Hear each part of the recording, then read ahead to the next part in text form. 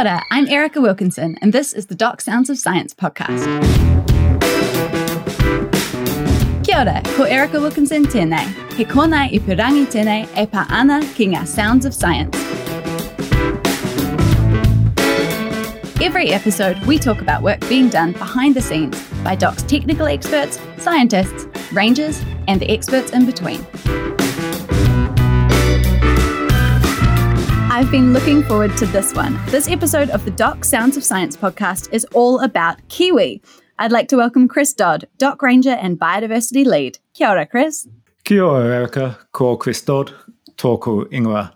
Hi, Erica. My name is Chris Dodd. Hello. And do people call you Chris Dodd? Should I? I usually go by Doddy. Call me Doddy. Doddy. Yeah, I've been known as that since about 6. So. All right. So Doddy has one of the coolest jobs on the planet. He's a Kiwi Ranger, and he works in some of the most beautiful parts of the country. So Doddy, why don't you tell us about your job?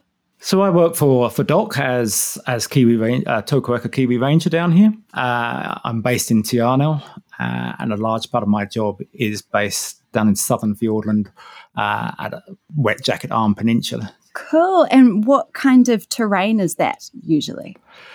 It can be incredibly rugged. It's probably one of the most remote places in New Zealand, and it ranges from above the tree line, about 1,000 metres above sea level, down to sea level. It's a pretty steep and rugged country, and a lot of that work is kind of subalpine environment. So you've got some, really scrubby vegetation. Leatherwood in particular is kind of a big battle to kind of struggle through in that. And are you out in the mountains in the subalpine area every day, or is there some desk work as well? Yeah, there's a fair bit of desk work. So we're out there around about every 2 weeks. We get out to do the field work, and we're out there for around about 3 days. Is it your favourite bit? The field work definitely is. Yeah. Oh, that makes sense. That's kind of Even in winter. Yeah, definitely. Yeah.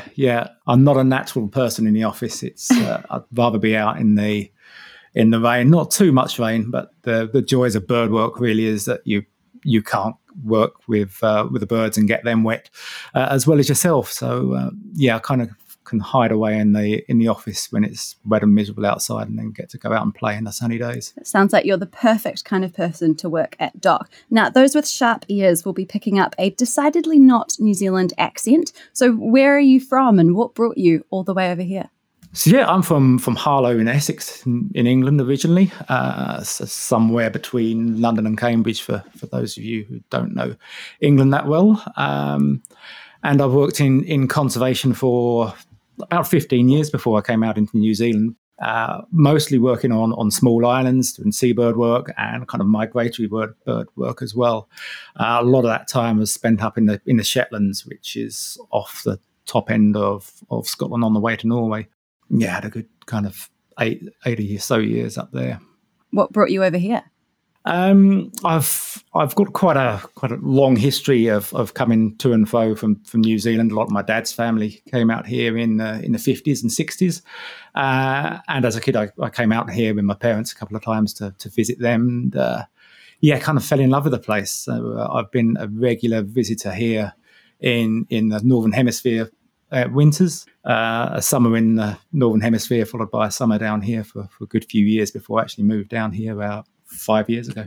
Brilliant. So you've been chasing the sun for years as well. Yeah. Nice way to do it. And you've worked extensively with North Island brown kiwi in Taranaki, right? Can you tell me about that? Yeah, so I was fortunate enough to get a Kiwi Ranger post with Taranaki Kohanga Kiwi at Rotakari, which is a joint project between the Taranaki Kiwi Trust and the Rotakari Scenic Reserve. And the reserve itself is a kohanga, so a kind of a nursery for kiwi to grow and then repopulate the rest of Taranaki. So a large part of my job was to catch birds within the reserve towards the end of the season and help move them out to areas that were well trapped and well protected. So for the past 4 seasons now they've been moving birds out to the main Monga, also the Kaitaki Ranges, and another site just outside of Votakari called the Totowa Block, a privately owned site run by Forest and Bird. Brilliant. So it sounds like you were running around at kind of a Kiwi creche. Yeah, of sorts. It's slightly different to a Kiwi creche, whereas we kind of leave the birds to do it. They stay in there. The young chicks kind of grow up to adults or sub-adults, and once they're large enough, we'll kind of harvest the 20 or 30 birds a season and move those out to new sites. And the idea with that is because a Kiwi needs to get big enough to fight off predators. Is that the idea? Yeah, when they're small, so below 1 kg, they're really prone to predators. Those pests would be stoats, ferrets as well. So once they're above that 1 kg, they can protect themselves. We give them that fighting chance to start off with, get them large enough, and then set them free. Send them on their way. You must have every day as a memorable day when you're working around Kiwi, I imagine. But does one stand out? Do you have a most memorable day at work at Rotakari?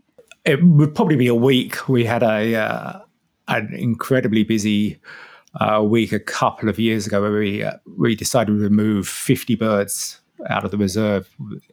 It turns out if you have Kiwi in a pest-free environment, they do really well and better than we were possibly expecting. So we had actually more birds in the reserve than we thought we would have. Well over 250 birds at that stage, all from a founding population of 40, and that was all within 6-7 years. It happened really quickly, and just the pure scale of moving 50 birds out of there.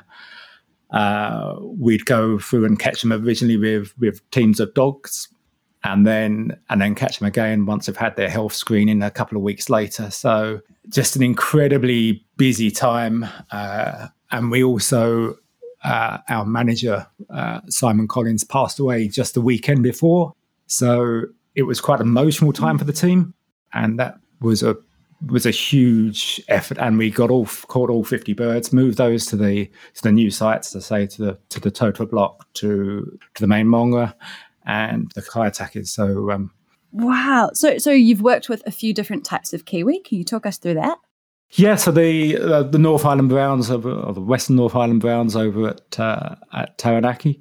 Down here we had the Southern Fiordland Tokoeka, and I did have a week down at Rakiora working on the Rakiora Tokoeka down there as well.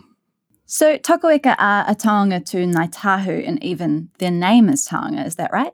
Yeah, that's correct. So Tokoeka literally means weka with a walking stick, which if you see them as they leave the bower or just pottering around, is really quite accurate. They're always probing, and they do look like they're just pottering along, kind of using a walking stick. And there are different versions of Tokoeka, is that right? Yeah, so we kind of generally go by 4 geographically distinct forms of Tokoeka. We have the Haast, up in Haast, North and South Fiordland, and then Rakiora as well. Are all the Tokoeka Kiwi threatened? Yes, they're all in trouble. So the Haast, the South and North Fiordland birds in particular, all threatened. And there's quite little known about the Southern Fiordland Tokoeka as well, which is why our project, we're looking at those birds, that group in particular. Now, I've heard you describe these birds with such passion that I felt like I was holding one, but I never have held one, and many New Zealanders haven't. And the only chance that we get is to see them on screen or something like that. So we want to give our audience a taste of what being up close with a tokoeka is like. So what does it look like up really close? I think the first thing that always strikes me when I've got one in hand is the legs. They really do look like dinosaur legs. They're really scaly. They're huge. Big claws on the end of their toes as well, and The first thing I really noticed with these, the tokoeka compared with the northern birds, is they've got so much down, so they actually feel really soft and so much feather. They obviously need it down here with the cold weather. So I'm just how fluffy they are just still surprises me. And as you go up, they again they're quite big birds down here. The females will be up to getting on for about 2.83 kg. So they're big birds. They've got big long bills, kind of a good 120 mil or so. So just they just look like nothing else. No other bird that's around, really. That is so cool. And does their size make them less speedy? Are they clumsy? A little bit of both. They can move with incredible speed when they want to, but they are also incredibly clumsy, especially the chicks. I've seen a couple of nests. I've got a couple of nest recordings this year where the chicks have just been pottering around in front of the nest camera, and then suddenly they just trip up and fall over and roll down a hill, and they've gone. I've even seen an adult bird just kind of look up into the air and fall on its back and roll over, and then kind of quickly get up and run away. So they are a very clumsy bird. Oh my gosh! And are the feathers? You say there are so many feathers. Are they given to iwi? Those feathers? Yeah, they certainly are. We keep hold of them here at the dock office for them if they're ever requested. Yeah. And what does a tokoeka? What does it smell like? They say kakapo are like honey and kind of tree-ish. What's a tokoeka like? I'm gonna use the easy answer and say they smell quite musty, which every bird kind of you end up saying smells quite musty. But it's a really strong smell. Yeah, their poo is quite a strong smell of ammonia, really strong. So once you've got your nose in, you can kind of pick them up if you're just walking along the track and there's been one go past in the past 10 minutes, quarter of an hour, you really get a waft. You kind of see why they're so prone to being caught by dogs or stoats or ferrets. If they smell that much, if I can smell them that easily, then a dog's going to pick them up from miles away. What would you say is the biggest threat to kiwi? We've heard about dogs and stoats. Is it both? Is it neither? Is it humans? It's probably both, to be honest. Certainly in this area, it will be stoats. In a lot of our national parks, we have no dogs allowed, so that's a big help for the kiwi out here. Yes, stoats can breed incredibly quickly and just find those kiwi chicks, and also other birds. Really, any other native birds they'll take. Dogs can be an issue up in the North Island, especially. Ferrets can be a really big problem. They'll also take adult birds, which is a big issue. And stoats are very good hunters, aren't they? I've seen footage of one jumping into a rock wren nest from miles away. That's pretty difficult for our native species, would you say? Yeah, they're real apex predators, and they're just incredible at hunting. So they'll just happily stake out a nest until that chick's either hatched or big. Even with some of the passerines, so the rock wren or totowai robins, they'll wait until like kind of the last day before they fledge, and then go in and take them. So the chick's as big as it can possibly be, and it's got as much meat on it as it can. It's that premeditated. Yeah, they're pretty clever. So how often do stoats have young? How big a threat are they? Stoats can have up to 12 kits in a litter. So you usually have one litter a year. A kit is a young stoat, a baby stoat. And the most amazing, I don't know if amazing is the right word, but most interesting thing is that within a really short space of those kits being born, the male will go back into that nest, impregnate the mum and all of the female kits in there as well. So they're all, the moment those stoats leave the nest, they're ready to reproduce. So they can increase in numbers really rapidly. How often do kiwi have young? So the tokoeka down here will have maybe two attempts a season. So they'll have one clutch with one egg around about October, and then they might try again in December. Usually that second one is if they failed the first time round. So we're kind of happy if we've got one chick a year. Wow, that doesn't sound like a fair balance of stoats versus kiwis at all. That brings us back to your wonderful Save Our Iconic Kiwi work in Fiordland. Can you tell us a bit about what you're doing? Yeah, so we're monitoring around about 12 males. We're monitoring the males because they're the ones that actually sit on the egg, incubate the egg. So it gives us a good idea when a bird is nesting. And we're catching the chicks. We put a little tiny transmitter on them, which is about 5 grams in weight, so really light. And then we monitor those from the time they've hatched, hopefully to the time they get to about 1 kg and are what we call stoat proof, big enough to defend themselves from stoats. Certainly when we have stoats around, they're usually eaten within about the first 2 weeks. So yeah, my job is to monitor them and just record the survival rates of the chicks. And the main place that you work is in Fiordland in Shy Lake. So why Shy Lake? So when they were looking for a good site to start this project, they looked at a number of sites, and this produced a good number of southern Fiordland tokoeka.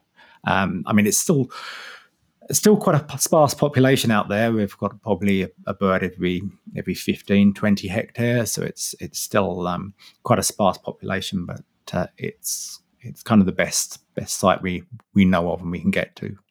So what predator control is done in Shy Lake? So for the first 3 years, we just had a clean slate. There was no predator control at all.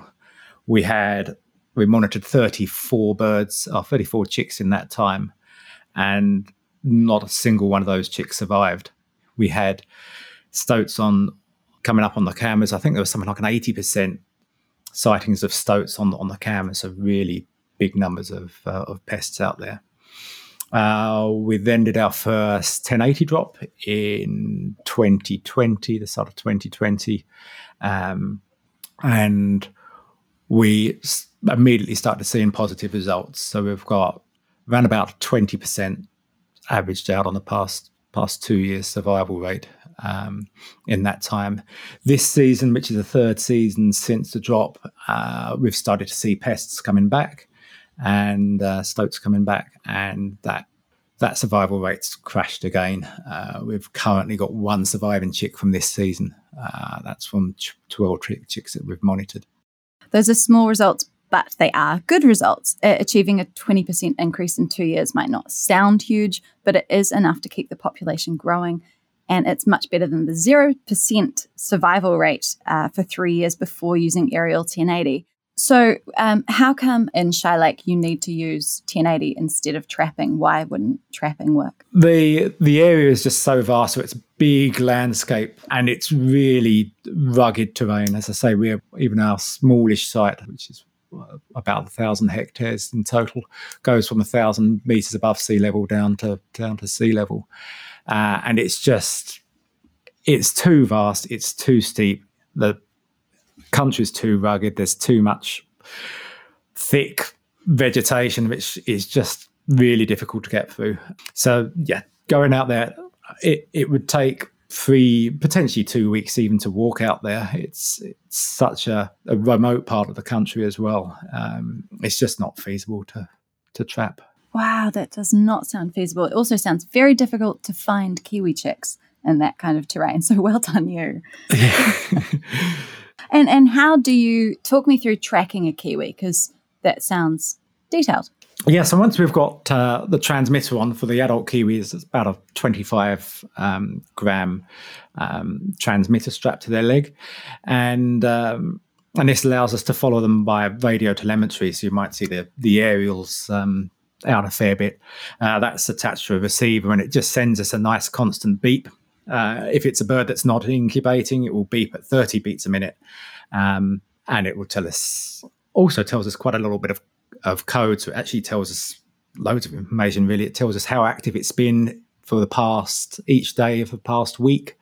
It will tell us if it is nesting, when it started nesting. So we get some really useful information from that. How do you tell which beep is which bird? So they're all on a different channel. So we have a handy little receiver, and we just go through channel 0 to channel 99, depending on what channel the transmitter's on. Wow. And what do you do when you find them and do a checkup? What's the routine there? So during the breeding season, we'll be checking to see if it's that nice fast 48 beats a minute, which means it's incubating. After about 30, 40 days of the bird being on a nest, we'll sneak down, put a nest camera up by the nest burrow, and from there we can just check to see if there's any pests coming in. So we may well see stoats. There's a few native birds as well that come in. So we really often see titipunamu, rifleman of late, which is really nice to see. There's the occasional sneaky weka which will come in.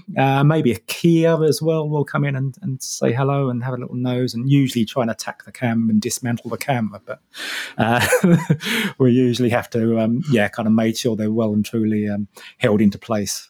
The kia do like to play with the cameras. But yeah, once we've got the cameras up, once the chick is hatched, usually after about 75 days of incubation, so it's a really long incubation time, about 2.5 months, we'll go in, and after about the chick will be about 5 days old, we'll wait for the chick to come out of the nest and put the little tiny transmitter on the chick so we can monitor those.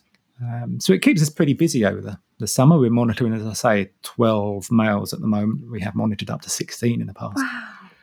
So how often do you go in to do this monitoring? It sounds like it takes so long to get there. Do you bring a tent to, wait there and check if the chicks, how does it work? We go in about once every 2 weeks. It can be a bit more often. It's really weather dependent. As I say, we're out in Fjordland and we get a fair share of rain out here. Is it one of the wettest places in the world, is it? We're often just kind of very dependent on the weather and just get in whenever we can, really. But we will often go in for 3 days if possible, 2 nights. We've got it pretty good out there, actually. We've got 2 bivvies out there, so we've even got a heater and kind of bunk beds and a decent little cooker. So we can. It's not too bad over the nights. For some of the birds further away, we do camp and just go in and if we're doing a night catch. It doesn't sound like the glamping that I would request. But you must be in a race against the weather sometimes. Yeah, definitely. The weather's kind of certainly in the spring. You just kind of life revolves around checking the forecasts and hoping, keeping your fingers crossed that you get a good little break. It's kind of crucial, especially when the chicks are just hatching and you need to get in. You may have kind of 3 or 4 days to get in while the chick's still hanging around the nest. And if you've got bad weather, then you lose a chick. It's wandered off and gone to a new place, and you've got no hope of finding it. My colleagues, Belle, Jane and Lucy, are making this work into a documentary-style mini-series, and you are in it. So what was it like being filmed for this? Less painful than I thought it was going to be. No, it was really good. And again, we had to work around the weather. We had, I think, the first few days that Belle and Lucy came down, the weather was just atrocious, so we kind of got stuck in Tiana for a few days. But once we got out there, it went really well. We managed to come across one of the chicks from, sub-adults now from last year, so one of the surviving birds that we're still monitoring, and that was weighed in at about 1.6 kg, so that was really, really nice to see. Good to get that stuff documented. Yeah, definitely. Yeah, and it's just nice to have some success. I think we even found a chick, which kind of when you're going out, especially with a film crew, you're never kind of sure what's going to happen. Yeah, birds being birds, who might have all left or be in a completely different place to where you hope they are. So it's always a relief to get something on film. To be honest, I kind of forgot they were there, which I think is a good thing. Yeah. It gets very conscious when you've got a camera straight in your face. But they're really professional and just get on with their stuff. I kind of felt for them really because it's. I think they were probably carrying more than I was for the trip. So lugging that stuff around, especially the walk back up from Shire Lake to where the bivvies are, is a good 400-meter climb, and it's not a hill I like, I must admit. So for them to kind of scramble up there is, good on them, really. Ooh, I can't wait to see the behind-the-scenes stuff. So you love conservation, and it's, very clear how passionate you are about it. Do you ever come across people that aren't so into it and you need like a conservation conversion fact to kind of bring them in? I have a colleague whose favourite thing to tell friends is that female pecker or bats time their pregnancy so that it happens with their friends. That's thanks to Jess Scrimger in episode 18. But do you have a conservation conversion fact? Yeah, I have quite a few, to be honest. One early one would be, especially with Kiwi, is that they have bone marrow, like you and me, but unlike any other bird. Is a pretty good one. So they're so used to, or they've been wandering around the ground for so long, they've now got bone marrow. Wow, so that's quite a good one. One that still blows my mind is a black robin being down to one female in their entire population, and now there's about 300 birds out in the Chathams. Then I've got a few good hee facts as well. Is this a PG? So hee are the only bird known to mate in the missionary position. How about that one? Face to face, for example. So that's one that people don't forget. I've had a few people come back to me with that one and remind me that I've said that. And the other one with them, the males, their gonads swell to a larger size than their brain during breeding season. Wow. Nature is fascinating. I know people find it gross. I think it's amazing. And what do you tell people that want to get involved with conservation, be it hee or Kiwi or anything? Yeah, if it's something you're passionate about, follow it and just keep going. I started life in conservation a little bit later. I suppose I was about 26 when I had my first job, and it was something that I just didn't think was achievable kind of before then. But kind of stuck at it, started volunteering at a few places and realised that actually there are jobs and volunteer positions out there. And certainly with the volunteering wise, you kind of start doing anything that's out there. So in this country, just get out trapping and helping out local trusts and things. You'll never be rich working in conservation, but it's certainly, I can't imagine doing anything else. It's a passion, isn't it? Yeah, it's a passion and it's incredibly rewarding. Dottie, thank you so much for being here and spending your time with us away from trekking up mountains. I realise we've caught you on a day when you're not in the field, so we're very, very happy to have you here. I love learning about the whole part of the world that you are working in.